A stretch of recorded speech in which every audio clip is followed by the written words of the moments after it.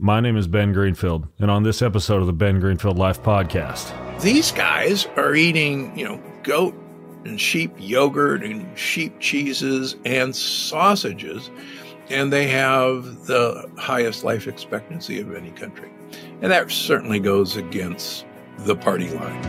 Fitness, nutrition, biohacking, longevity, life optimization, spirituality, and a whole lot more. Welcome to the Ben Greenfield Life Show. Are you ready to hack your life? Let's do this.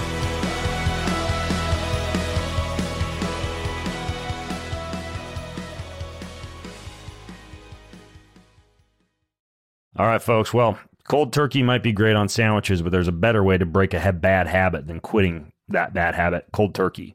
I'm not talking about some weird mind voodoo from your crazy neighbor standing on a nail bed or something like that. I'm talking about this thing called Fume. This little thing called Fume holds a hallowed place in my fanny pack, actually.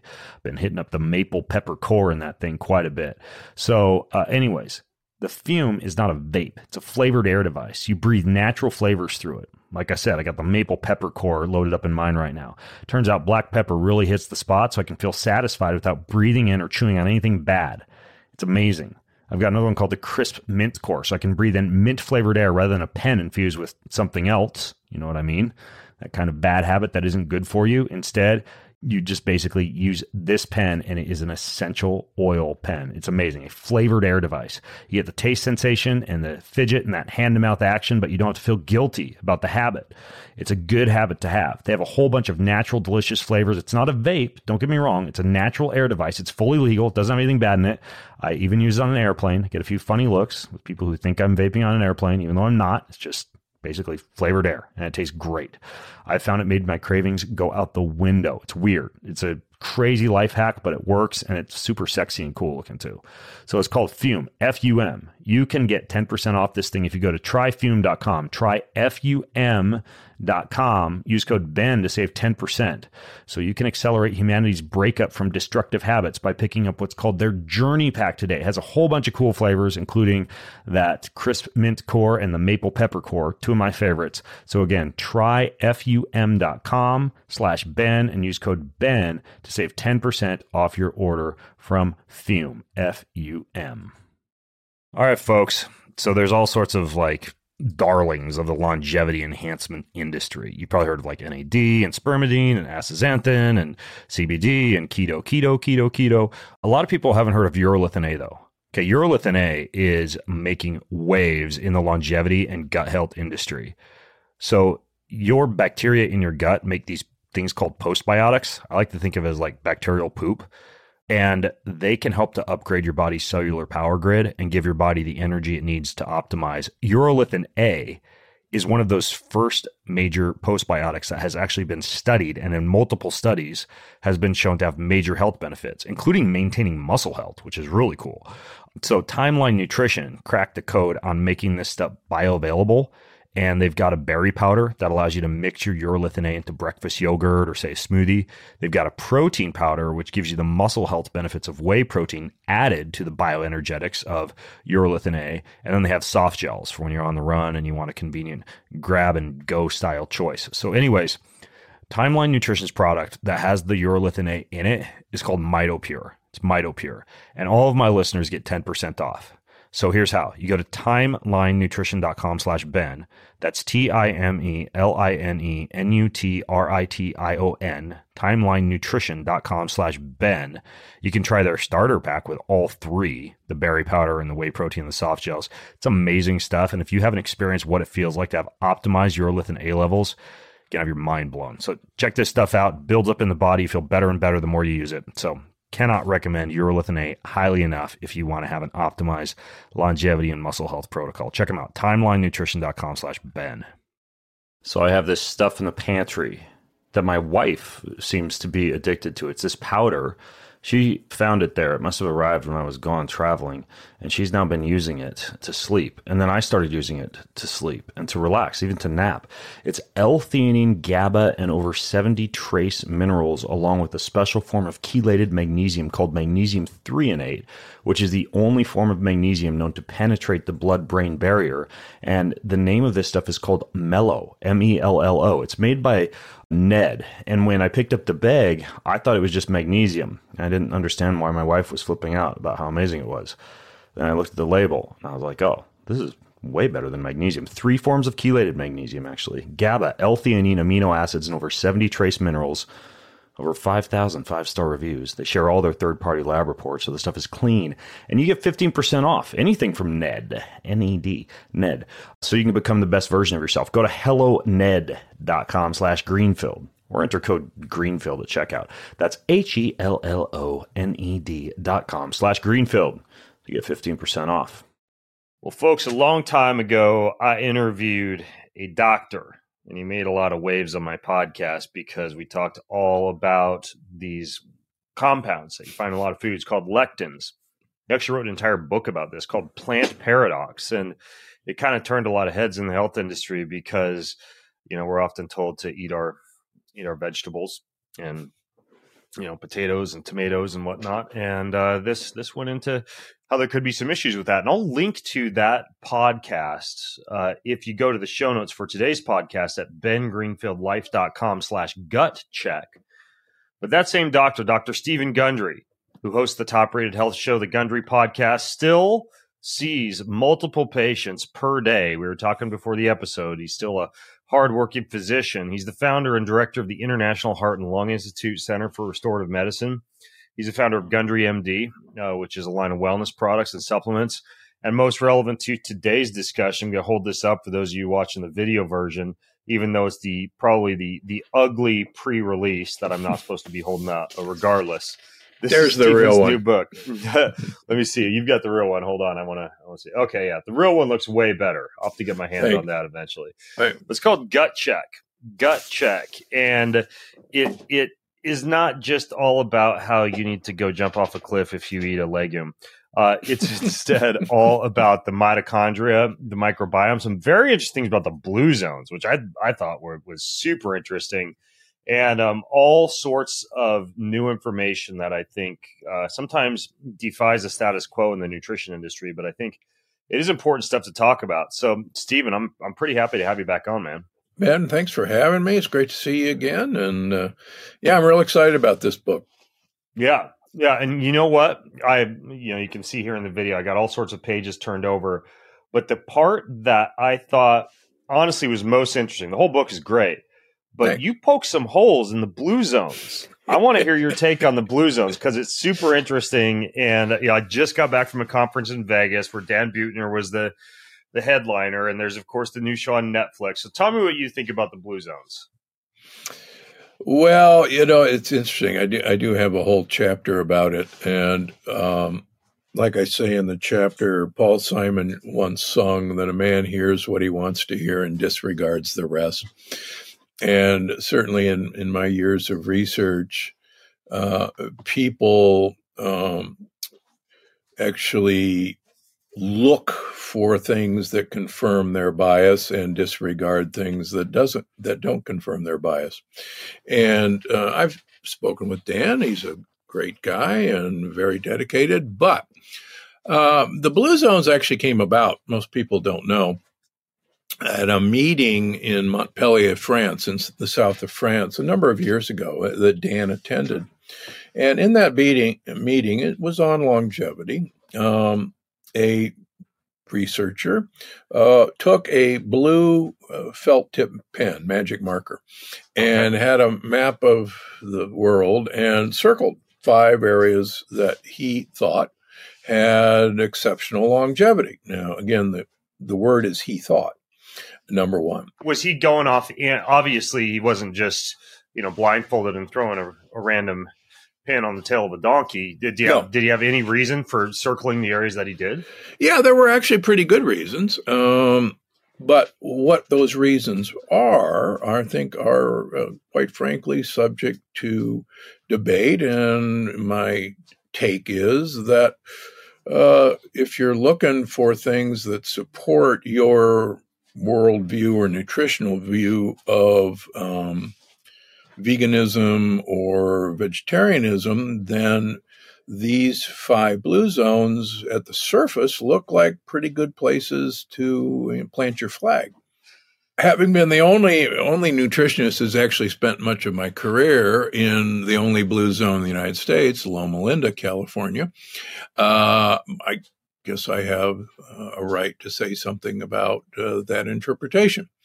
So one of the things that is touted in blue zones is that the blue zones all in general don't eat a lot of meat. And that, in fact, I completely agree with.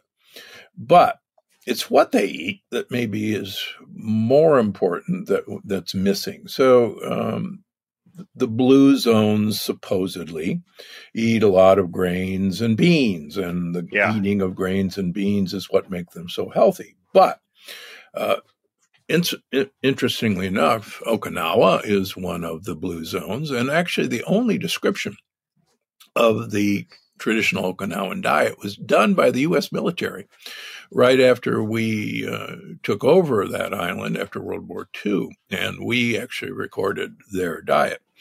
And the diet consisted of 85% purple or blue sweet potato, and they don't eat rice. Because really? they can't grow rice on Okinawa. It is that's surprising. I think a lot of people just synonymize Japan with rice, but they don't even eat it in Okinawa. Nope, not at all. Wow. And they don't eat soy. They eat miso, fermented soy, but they don't eat tofu. And they're actually notorious or famous for eating lots of spicy greens and vegetables. In fact, throughout Japan, they're called the spice eaters. Now, could I derail you for just a second, Stephen? You made an important differentiation there that I don't want to necessarily skim over. You said they eat fermented soy, not soy. Why is that important? Well, traditionally, cultures have always detoxified the plant toxins by fermentation. And they, like other cultures, fermented the toxins in soy and used it as miso or natto. And that's what they eat. And I think that's really important. And I talk about it throughout the book.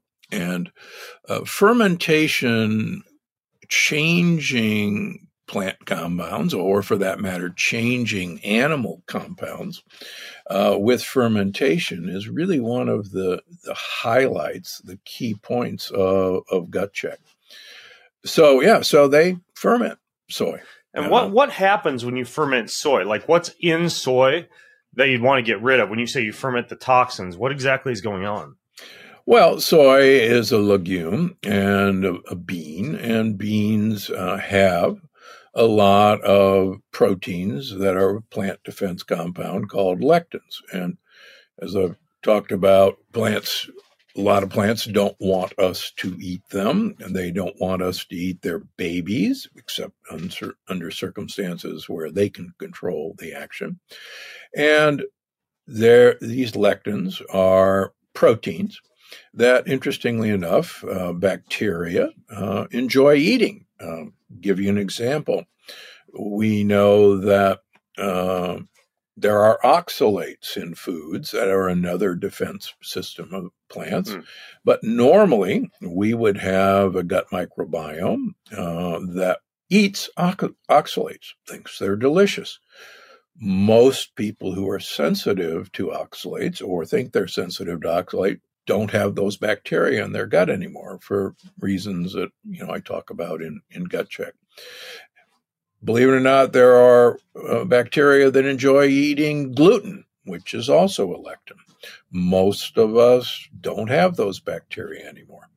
So fermentation was a way for people to detoxify lectins. For instance, the Incas certainly used quinoa as a food, but the Incas always fermented their quinoa. They let it rot. See, I always thought you just rinse it, and this is what I do also. That if I'm going to have quinoa, I'll soak it overnight and rinse it a few times to try and remove what I understand is a soap-like irritant called a saponin from it. Yeah. But I'm guessing that in addition to the saponins, the only way to remove the lectins from quinoa would be fermentation. Fermentation or pressure cooking. Oh, yeah. Okay.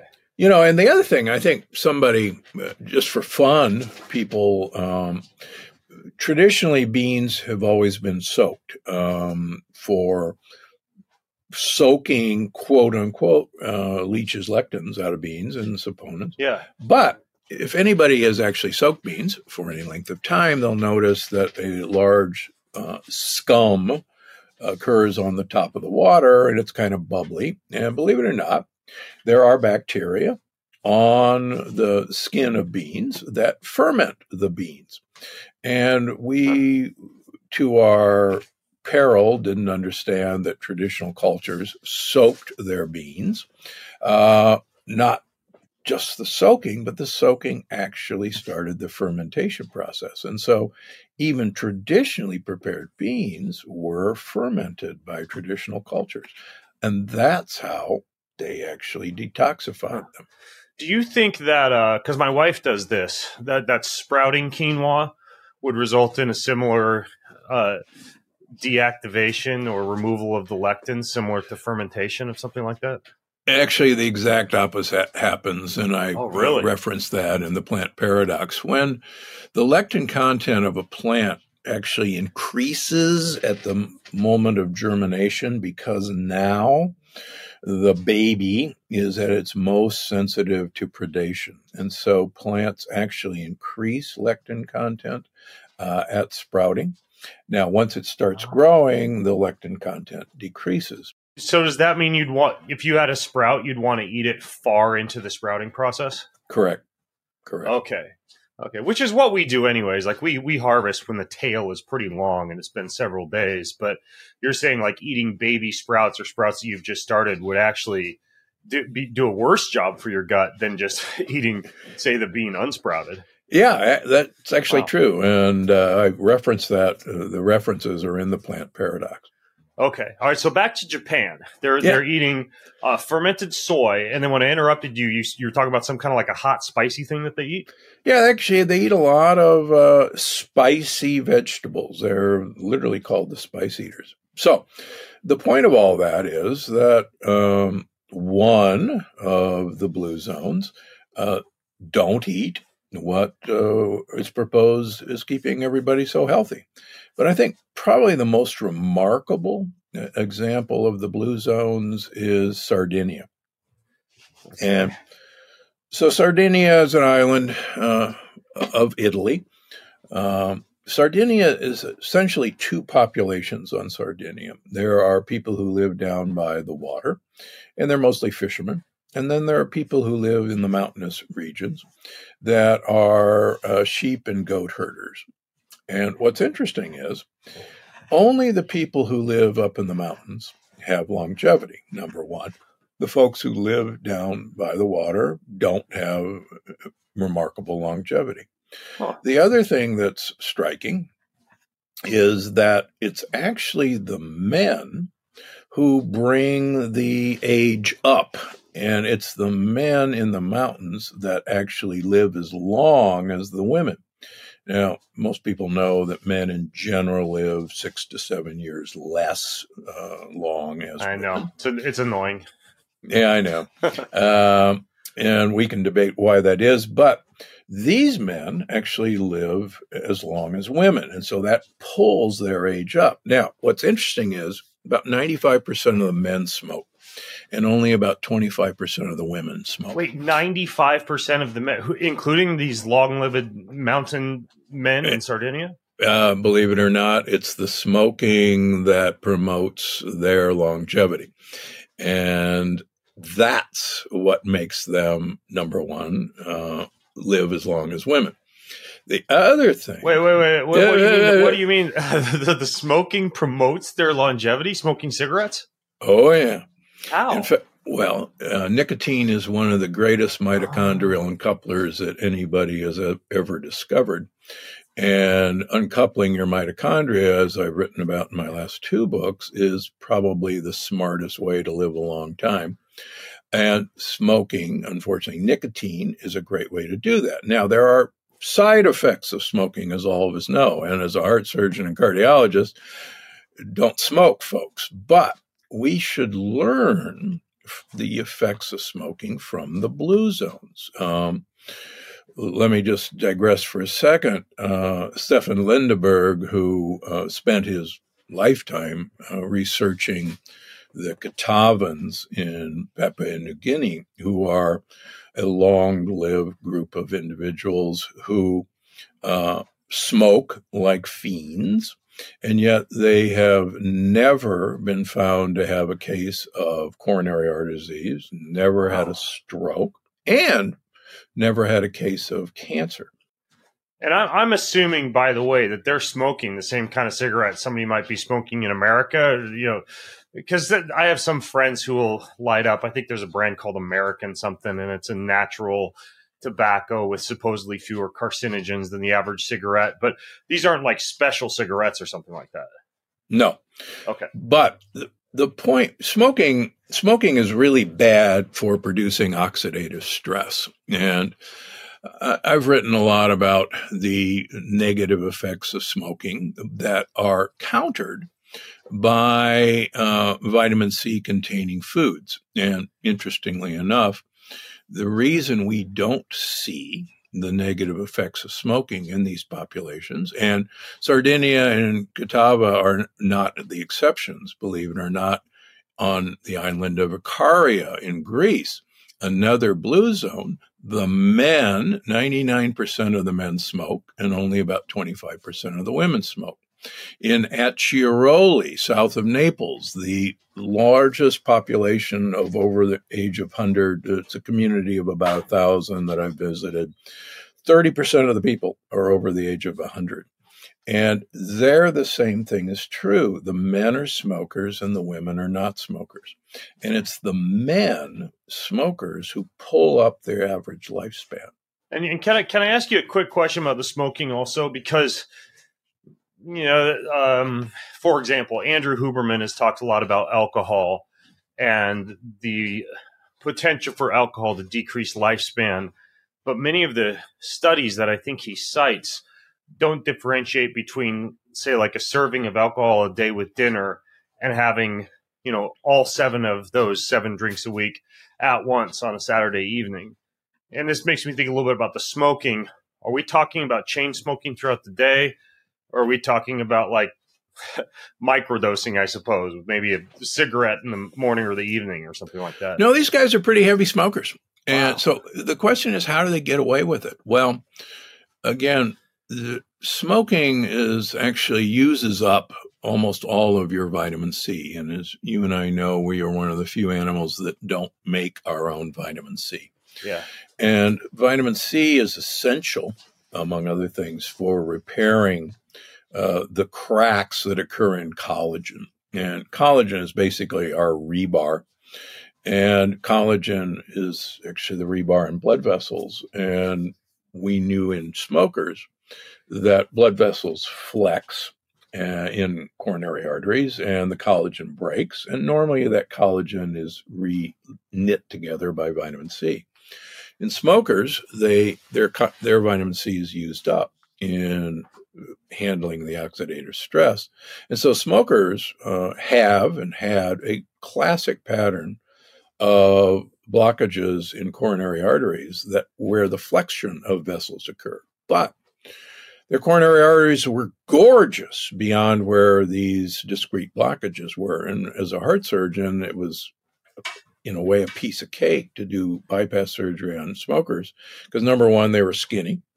And number two, they were discrete blockages, and the rest of their blood vessels were gorgeous.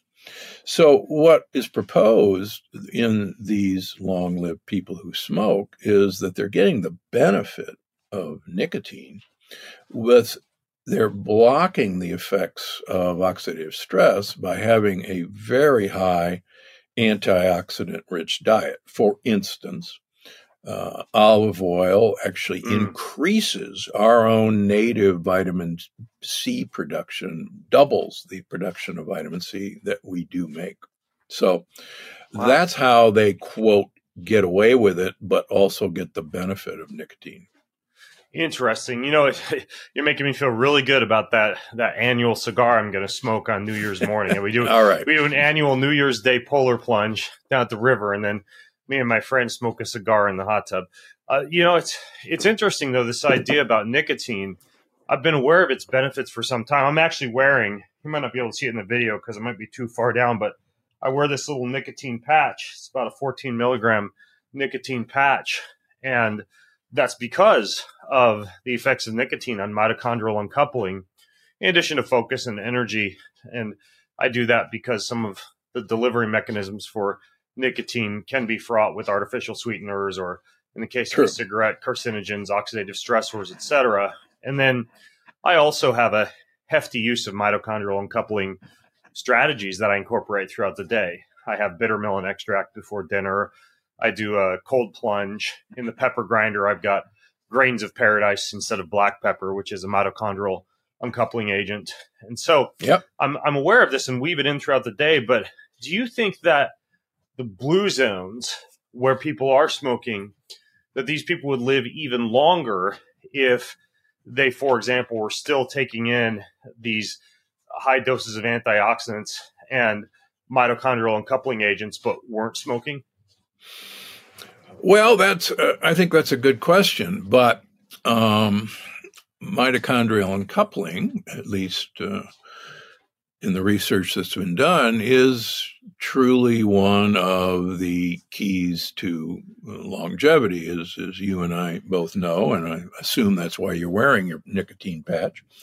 It's also a really good way to stay thin. That's all right.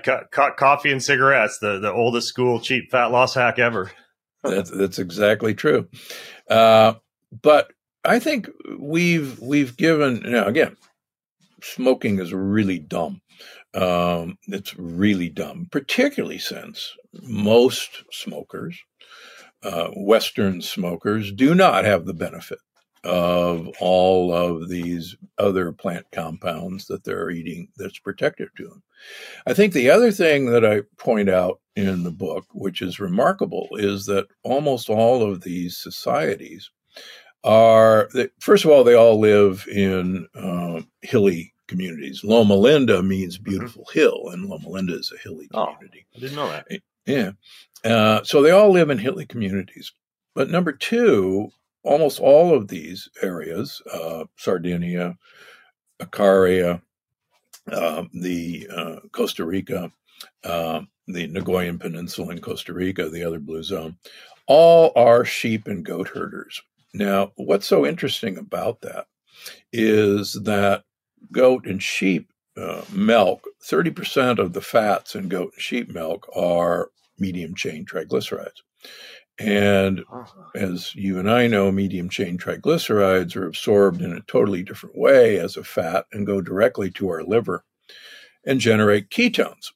And as I wrote about in Unlocking the Keto Code, my last book, ketones are a signaling agent that tell mitochondria to uncouple and promote mitogenesis. And that's my humble opinion of why they work so well.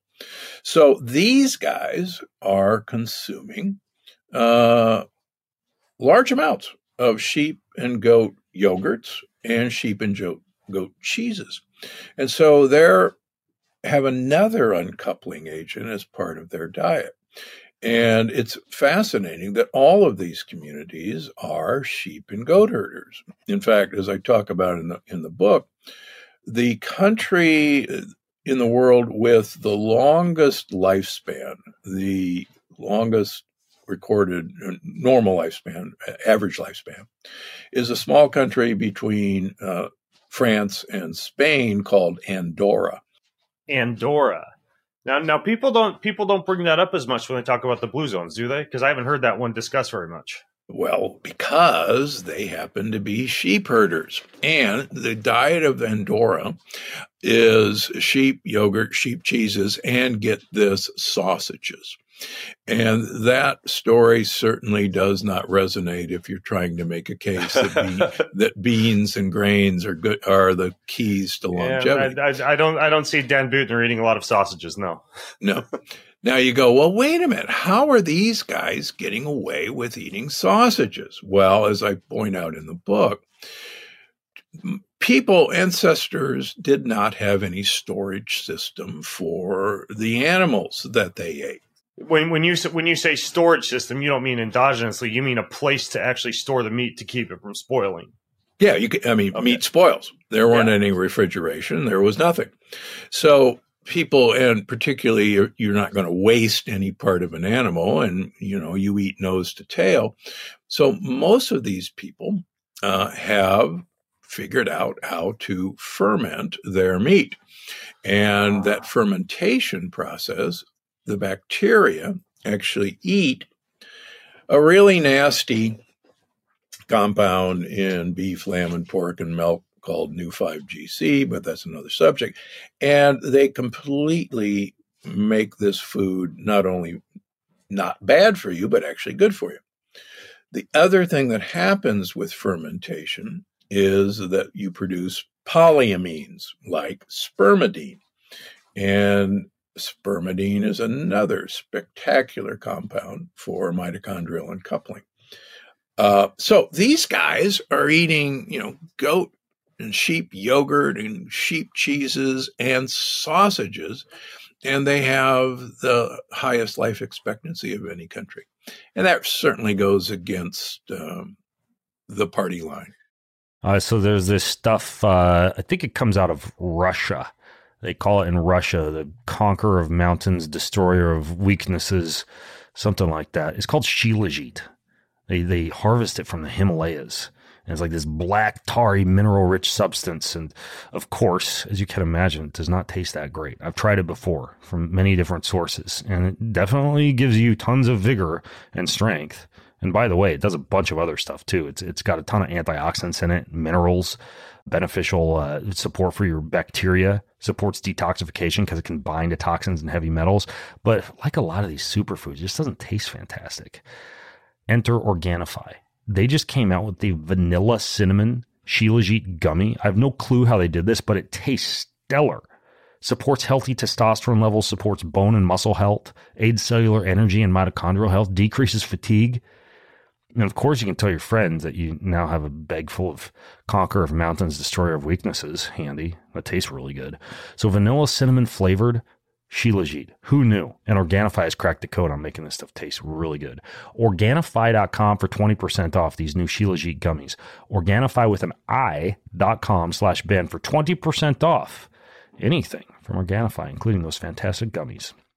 Hey, you want to spice things up in the bedroom and boost your sexual performance and do it naturally without nasty prescription drugs? You gotta check out this stuff, Joy Mode. It's a powder. You can put it in water, or if you're like me and you're a savage, you can dry powder into your mouth. Contains clinically supported doses of L-citrulline, arginine, yohimbine, and vitamin C. So after taking this stuff called their Sexual Performance Booster, again by Joy Mode, your blood levels of arginine and yohimbine increase, and that directly promotes nitric oxide production, penile tissue relaxation, and increased drive. Well, the antioxidant action of vitamin C protects the nitric oxide from oxidative degradation, which then enhances the blood flow promoting activity of the nitric oxide. They thought of everything. They're super smart over at Joy Mode, and collectively these effects enhance sex drive and blood flow naturally to the penis or to the clitoris. My wife takes it too. It's amazing. You get better orgasms, better blood flow. You can kiss nasty prescription medications goodbye and have natural, guilt-free energy for boosting your sexual performance. You can get 20% off your first order from Joy Mode. How?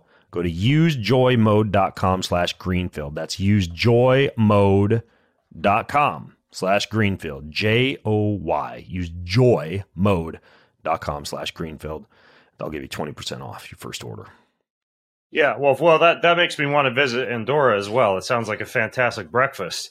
I think you just mentioned something really important though. This new 5GC, because of course, especially with the audience that we're talking to, Stephen, people are kind of aware that they shouldn't eat ultra processed foods, and some of them are being very careful with grains and some of the hefty doses of lectins and seed oils and the like. Yeah. But of course, I think that beef and pork and Well, what was the other meat that's high in the new 5GC besides beef Lamb. and pork? And lamb. These are popular, and then even if people are choosing grass-fed, grass-finished, it's my understanding they still do contain new 5GC. Can you explain what that is and why it's an issue? Yeah, and I talked about it. I talked about it in the Plant Paradox, and I got interested in new 5GC as a xeno heart transplant surgeon and researcher. And xenotransplantation means one species to another. And people who've been watching the news know that there have been a couple now pig to human heart transplants done by a friend of mine, Bartley Griffith, at the University of Maryland. And when we were researching this in the lab, if you put a pig heart in a baboon, that pig heart would last about 3 or 4 hours before all the blood would clot in its blood vessels. And I became famous for having an unmodified pig to baboon heart transplant for about a month rather than 3 or 4 hours. Wow. But one of the things that vexed us was this sugar molecule called new 5GC. Now, we carry a sugar molecule on the lining of our blood vessels that's virtually identical, called new 5AC. New 5AC. And the lining of the blood vessels, by the way, correct me if I'm wrong, but I just did a podcast with the folks who have a supplement company called Calroy, and I started taking something they have that's are called Arterisol, which supports my glycocalyx. And when you're talking about the interior of the blood vessel and how it has these new 5, I don't even think you talk about this yet, but I think it's new 5AC that new 5GC somehow displaces. This is the glycocalyx you're referring to, yeah? That's exactly right. Okay. Yeah, so the glycocalyx is this little lining that line our blood vessels of primarily sugar molecules. And those sugar molecules in us are made up of new 5AC. They differ from new 5GC by one molecule of oxygen. That's the only difference. Wow. Now, in the past, we thought that, we didn't think. So if you and I eat a new 5GC containing food, have a glass of milk, we will absorb that new 5GC readily in our small intestine, and we will make antibodies to it as a foreign compound. And we can document this in humans. Humans have been nice enough to do this, and we can watch the antibodies rise. The more new 5GC containing foods, the more anti-new 5GC antibodies we make. So far, so bad. Mm-hmm. Now, it was thought that because these two compounds are very similar, that we, with those antibodies, could, by a molecular mimicry, attack our new 5AC sugar molecules in our glycocalyx. They're also in the glycocalyx that forms the blood-brain barrier, and they're also in the linings of our joint surfaces. Now, why is that interesting? Because I'm the first to admit that association does not mean causation, but there is strong association between meat eating and milk drinking and arthritis, dementia, coronary artery disease, vascular disease, and cancer. Strong. Now, doesn't mean causation, but the new research, I think, shows causation. Now, why?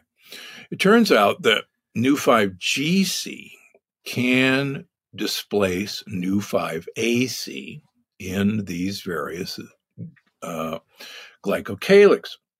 And it is an antigenic molecule, and we make antibodies to it. So we attack new 5GC that's been substituted for new 5AC. Now, the good news is, and I grew up in Omaha, Nebraska. I have no dog in this fight. In fact, I ought to have a dog in the fight the other way around. You ought to be having a porterhouse every night coming from there. Exactly. In fact, funny, I see Omaha Steaks International advertised on TV every night, and my parents were best friends with the owners of Omaha Steaks International. So yeah, I should have a dog in this fight. And quite frankly, I love a good grass-fed, finished piece of meat. But the good news is, the less new 5G seafood you eat, and the more new 5A seafood you eat, which are fish, shellfish, and chicken, proper chicken, and we can talk about that too, then you displace new 5GC off of these structures, which is great news. Now, the other way, how we got to this point, is fermentation. Bacteria eat new 5GC. So the fermentation process got rid of new 5GC, and the fermentation process of milk gets rid of the new 5GC in milk. That's why all these long-lived guys were having sheep yogurt and goat yogurt, and they were having sausages. Wow. In fact, believe it or not, prosciutto is a fermented food, and prosciutto is loaded with polyamines. Yeah, well, first of all the milk that I have is fermented. Ever since I interviewed Dr. William Davis, I have access to goat's milk from our Nigerian dwarf goats in the backyard. One of my friends gets raw cow's milk, and I do a 36-hour fermentation with 3 different strains of probiotics that Dr. William Davis introduced me to, and my gut feels fantastic. It's wonderful. You get a steep rise in oxytocin, the feel-good hormone, when you consume this stuff as well. But the meat, I don't do a lot of fermentation of my meat. So I do have a few questions for you about this. Does dry aging and or wet aging count as fermentation, do you think? I believe it does. I've got a friend who's a James Beard Award-winning chef who is hot on the trail of this, and it does.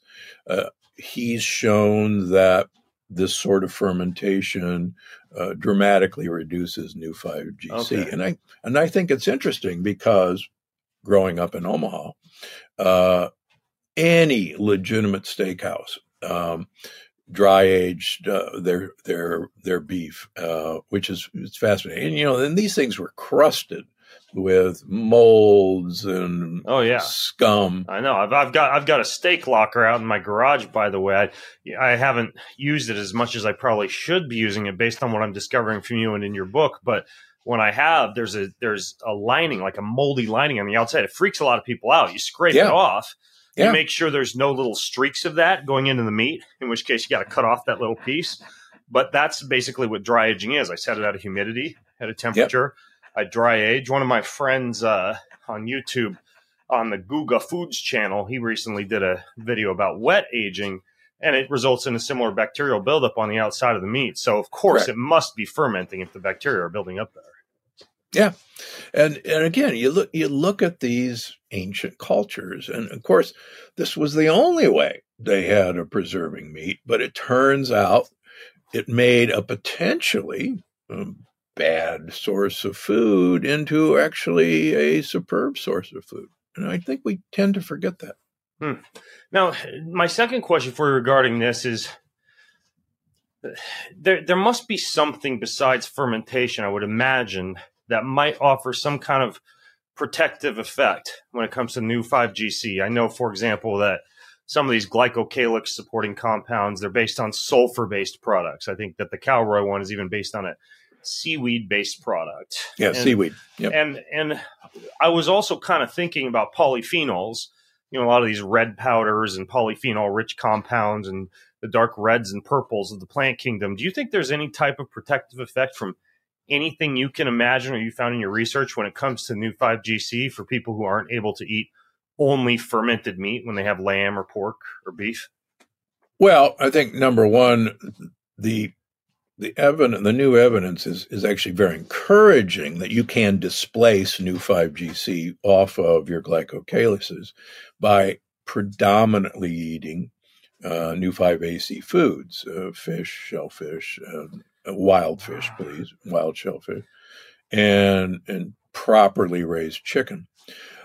So that's number one. Number two, you're right. I've written a bunch of papers early in my nutritional career looking at people. We can measure the flexibility of blood vessels, and we can actually measure the integrity of the glycocalyx, basically how sticky your glycocalyx is. And I found that I could give patients, grapeseed extract, which is a polyphenol, and a polyphenol called pycnogenol, French maritime tree bark, along with fish oil, and show that the flexibility of blood vessels, which had been stiff, was then flexible, and show that the stickiness of the glycocalyx was removed and it became non-sticky. And then we showed that if we stopped those supplements, they would return to inflexible and they would return to sticky. And if we restarted those supplements, the process would reverse. And that's one of the early reasons I became so passionate about polyphenols.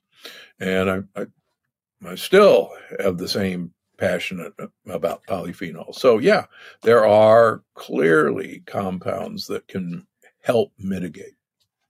Yeah, you talk about polyphenols and how many of the blue zones consume a wide variety of them. And I'm completely convinced that they're one of the best things you can do for your microbiome. And I suspect that they're probably going to help a lot with this new 5GC issue as well, based on the mechanism of action that you've just described. And I actually have, even since reading your book, been a little bit more cognizant about throwing a little bit of the, whatever. I have like the Organifi red powder, and I've been putting that in my smoothie and keeping the freezer stocked with a few extra frozen organic blueberries, and kind of gone from the occasional, I've been having a Croatian Palenkovac liqueur for a cocktail in the evening. I've kind of shifted back to just organic biodynamic red wine.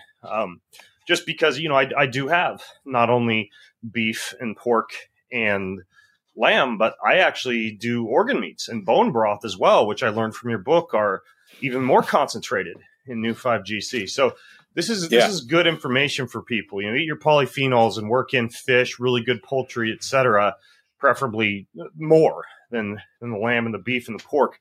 But I did want to ask you something, Stephen, that's not, I suppose, probably related to nutrition, but is related to the blue zones. I have heard some skeptics talk about inaccurate birth records or inaccurate or small sample sizes. Do you have any thoughts on any of the statistical issues with the blue zones? Well, and I talk about this in Gut Check. I think maybe the most glaring example is Okinawa. All birth records were destroyed in the bombing. And so it was actually up to the U.S. military to record date of birth. And what's remarkable about the Okinawan data is that there were a remarkable number of people who seemed to have the same birth year. And that statistically shouldn't happen, but if you're guessing or don't understand the language very well, you could certainly come up with that. There's also, most of the blue zones are actually very poor communities. And particularly in Europe, the pension that's available to most European countries, including Italy and Greece, is based on someone who's actually alive. And the reporting of deaths would lose a pension. And so, as I speculate, and others have speculated, there's a lot of underreporting of deaths in these poor communities. Yeah. So, okay. I don't think it's any secret that I'm not a huge fan of big, clunky New Year's resolutions. Why? Because they usually rely on willpower. And willpower is a tool of your conscious mind. That controls just like 2 to 4% of your daily actions. Your habits, whether good or bad, in fitness or nutrition or productivity and beyond, they're all deeply ingrained, and that creates an internal thermostat that keeps you stuck in your current situation. Well, the good news is you're not alone. I've worked with thousands of clients who were all trying the right things but felt stuck and realized their willpower was not what helped them get out of their scenario. Instead, they needed direction, guidance, accountability, a plan, a program, and a big why. And I provide all of that with my revolutionary coaching programs. I have retooled the coaching programs. We have amazing options for you in our brand new elite programs from bengreenfieldlife.com. So you can join now and redefine your reality with a limited time offer of 40% off of your first month of coaching. Here's how. Go to bengreenfieldlife.com/elite for a personalized coach set up perfectly for you to achieve any goal you want safely, quickly, and effectively. bengreenfieldlife.com/ELITE. And I'll see you on the inside. Okay, so would you say, what's the island again? You said Andorra. Would you say that? And that's so Andorra is a little Andorra. country. Okay. Okay, it's a country. But would you say that that is an example, like a more accurate example of what a blue zone would be? Yeah, I mean, I think we have to be very careful. Another good friend of mine is Walter Longo, who heads up the Longevity Center at USC. And Walter is very, very pro-plant foods. Yeah. He's from Italy. And Walter has a best-selling book in Italy about eating, why Italians live so long. And it's a humorous book to read, and I like the book, but Walter would refuse to eat the foods in the towns that actually had longevity that didn't coincide with his belief system. Oh. And he doesn't like the fact that the second longest life expectancy in the world is in Monte Carlo. And he makes an argument in his book that, well, they eat a horrible, that's a horrible, not plant-based diet, but they live so long because they have fabulous medical care. Well, if that argument is what you would use, then Americans ought to have the longest lifespan in the world, because we clearly have at least the most expensive medical care, and we have some of the worst longevity in the world. So I don't buy that argument at all. Have you been to Monte Carlo? Oh, many times. I've actually operated in Monte Carlo many times. What do they eat there? It's a Mediterranean diet. Monte Carlo long ago was, as was Nice, was part of Italy. And so it's a very Mediterranean diet. But they eat a lot of fish. They eat a lot of, they don't eat a lot of beans. They do eat a lot of pasta. Incidentally, the Acciarolis, these very long-lived people south of Naples, they don't eat any grain products. They don't eat any pasta. They don't eat any bread. It's thought long ago that they couldn't afford it. They do eat lentils that have been soaked, but what's interesting about them is they eat a lot of small fish, anchovies, number one. And number two, they eat a ton of rosemary. And one of the things that's interesting about these people, particularly the older men, is they're apparently very horny. I think I've heard about these guys. Yeah. And you go, well, wait a minute, why are these old guys so horny? Well, it turns out that there are several compounds in rosemary that, among other things, are good mitochondrial couplers, but they also have aphrodisiac properties. And I just kind of did a little podcast on this recently. And so if you want to get everybody horny, you just keep chewing your rosemary. Yeah, or feed your goats and your deer and your cows rosemary, because those polyphenols concentrate in the meat, don't they? Exactly, and in the milk. Or the rosmarinic acid, that's what it's called? Yeah, rosmarinic acid and your solic acid are two of the biggies. In fact, interestingly enough, all these, sheep herders and goat herders actively feed their animals these spices and these plants, because you're right. You are what you eat, but you are what the thing you're eating ate. And we tend to forget that. Yeah. Rosemary sprigs are also fantastic in a cup of coffee. Like if you have coffee and you kind of like stir it up with a rosemary sprig to cool it off. You actually get rosmarinic acid in the coffee, and it's a little bit of a cognitive pick-me-up too. I was recently in Portugal and did that every morning. I'd get my coffee over by the spa. I'd go outside, walk out to the garden, get a sprig of rosemary, and sip my rosemary coffee out there. It was fantastic. The other thing is sage. Yeah. Sage was called salvia by the Romans, and sage in the basil family, the mint family, also has some really cool polyphenols. And I was exposed actually in Seattle a number of years ago to a sage coffee where ground sage was put in the process. And try it out. It'll knock your socks off. Yeah, that's fantastic, because you technically could take a dried or even a whole herb and put it in a coffee grinder and just grind it up with the beans and use that in a French press, I would imagine. Correct. Yeah. Never thought about doing that. It's a good idea. You mentioned chicken, and I did notice, like, on one page of the book, you were talking about sardines and small fish and shellfish and their benefits. Then you talked about chicken, but you didn't say chicken meat. You said chicken gristle and chicken skin. It's kind of funny when we make our whole chickens at the Greenfield house. I'm the guy who takes all the gristle, all the skin, the knuckles on the end of the bones, and the rest of the family gets the meat, because I just like to eat the weird bits of the chicken. But why is it that you specifically focus on those components of the chicken, and what should we be thinking about when it comes to chicken? So a couple of things, like I talk about in the book, at the end of this part about New 5GC, they're saying, oh, well, Dr. Gundry, then all you want us to do is eat chicken. Well, not so fast. Again, growing up in Nebraska, chickens were farm animals, and chickens were actually taken out to the pastures where the cows were grazing, and chickens were released into the pastures, and they would go over to the cow pies, the manure, and they would dig with their claws through the manure looking for the bugs, and they would spread the manure. They were after the bugs. And then they'd come back to the hen house and lay eggs. And the only time you ever ate a chicken was when the old hen couldn't lay anymore, and she became a stewing hen. And she was so gristly that you'd have to, literally stew her overnight or all day. And that's where you got all this great collagen from. But the chicken was basically an insectivore. Now, unfortunately, most of our chickens, particularly our organic chickens, are fed organic corn and soybeans. And so a chicken is no longer a chicken.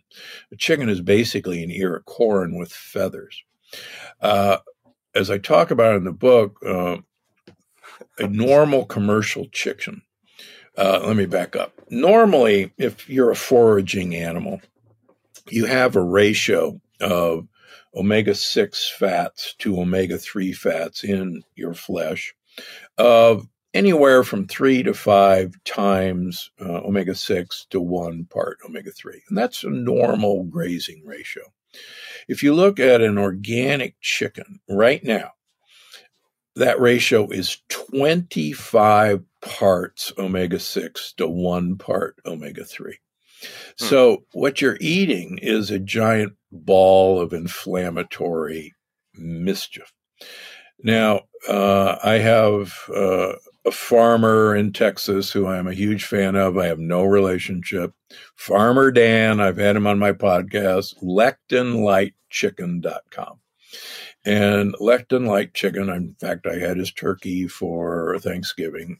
He feeds, they're pasture raised, but he feeds his chickens grain-free, lectin-free feed.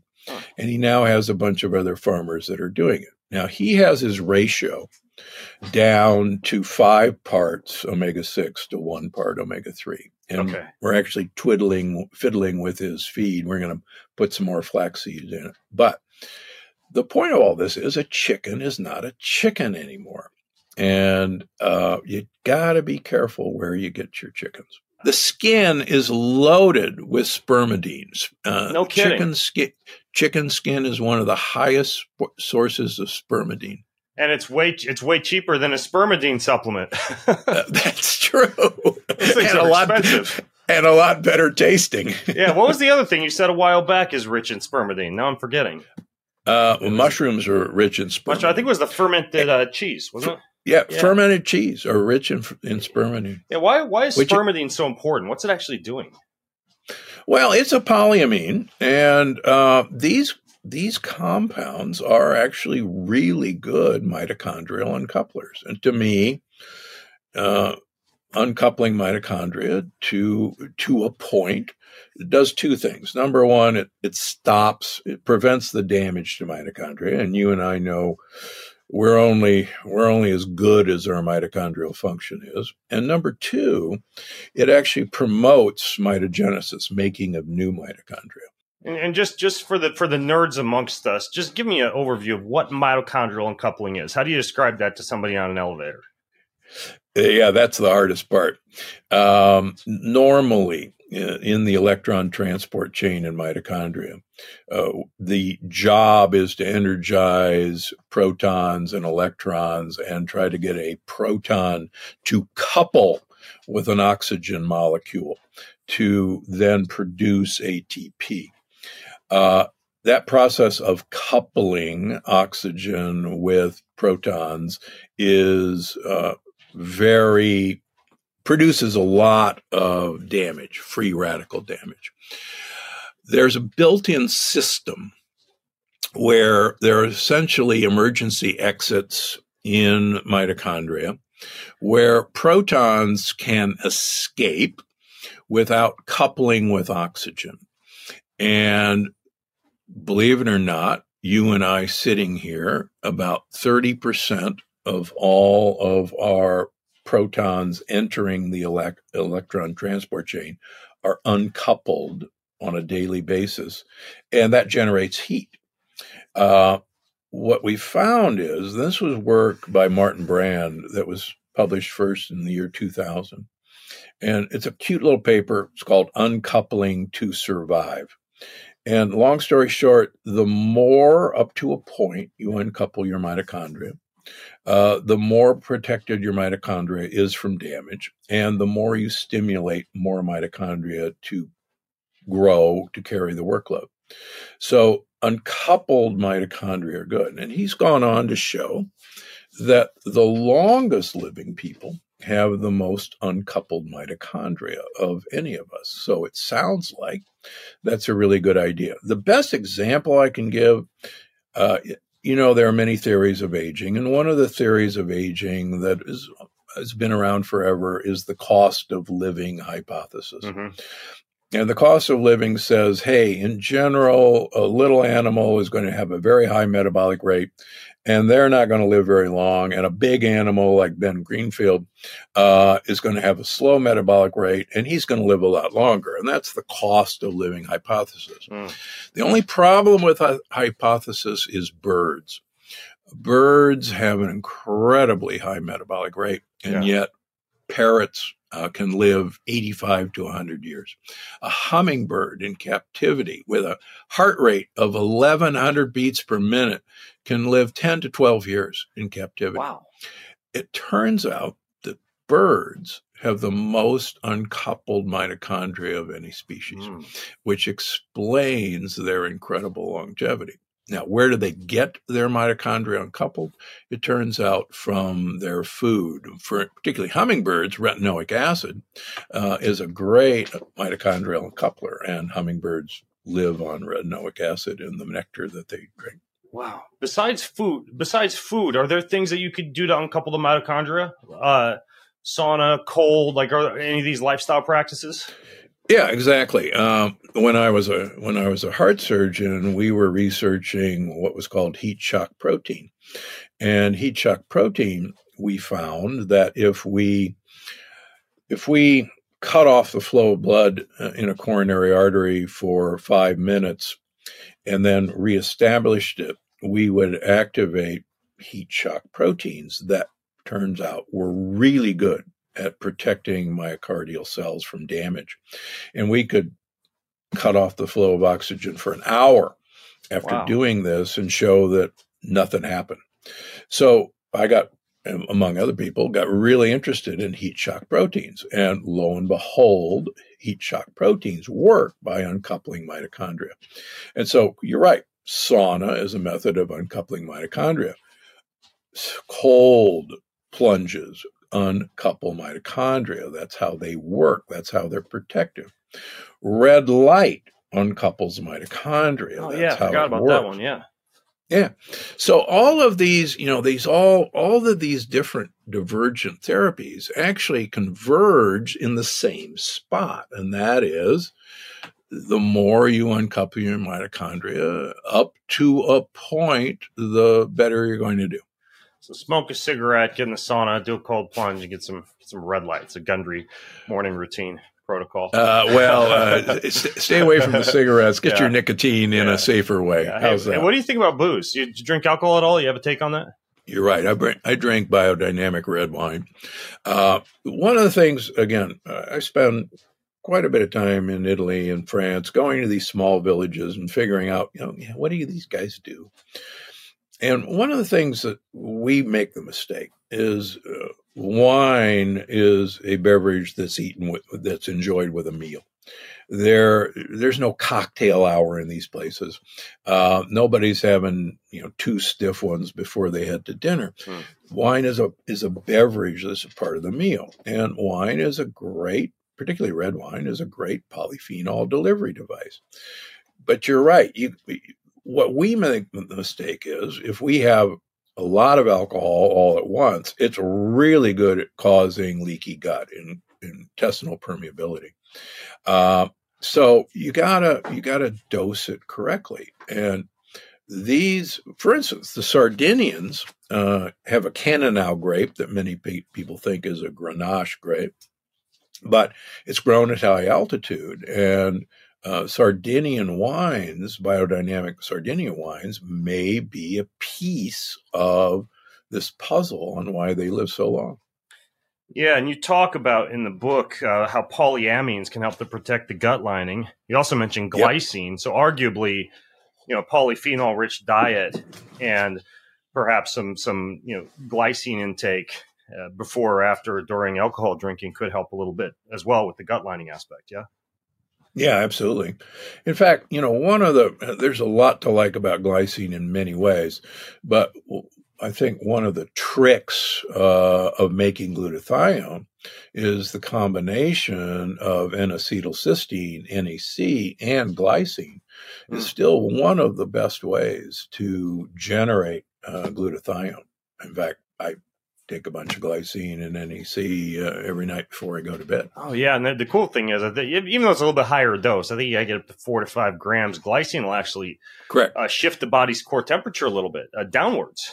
It drops your temperature. It's a great, it's a great sleep inducer. Yeah, if you've got the meat sweats, if you've been eating too much lamb and pork and beef before bed, have some glycine. So there you go. That's true. Well, Stephen, as usual, every time I get one of your new books, I learn a ton. And this new one is fantastic. It's a gut check. And for those of you listening, you can go to bengreenfieldlife.com/gut check to check it out. It should be out brand new. It should be out by the time that this podcast is released. And in the meantime, if you go to bengreenfieldlife.com/gut check, you could leave questions or comments or feedback for Stephen and I. If you don't understand the whole lectin piece or the plant paradox piece, don't worry. I'll link to my first podcast with Stephen where we take a deep dive into that stuff as well. So, Stephen, thanks so much, man. It's always a pleasure talking to you. I learned so much. Ben, it's always good to see you. You look well and fit, and that liver isn't killing you yet, so that's great to hear. Not yet. All right, my friend. Happy holidays. All right, you too. Okay, later.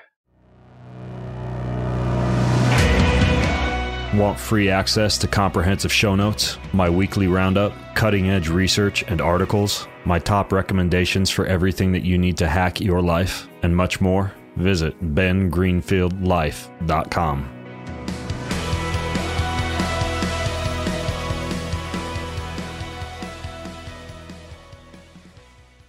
In compliance with the FTC guidelines, please assume the following about links and posts on this site. Most of the links going to products are often affiliate links, of which I receive a small commission from sales of certain items, but the price is the same for you, and sometimes I even get to share a unique and somewhat significant discount with you. In some cases, I might also be an investor in a company I mention. I'm the founder, for example, of Keon LLC, the makers of Keon-branded supplements and products, which I talk about quite a bit. Regardless of the relationship relationship. If I post or talk about an affiliate link to a product, it is indeed something I personally use, support, and with full authenticity and transparency recommend in good conscience. I personally vet each and every product that I talk about. My first priority is providing valuable information and resources to you that help you positively optimize your mind, body, and spirit. And I'll only ever link to products or resources, affiliate or otherwise, that fit within this purpose. So there's your fancy legal disclaimer.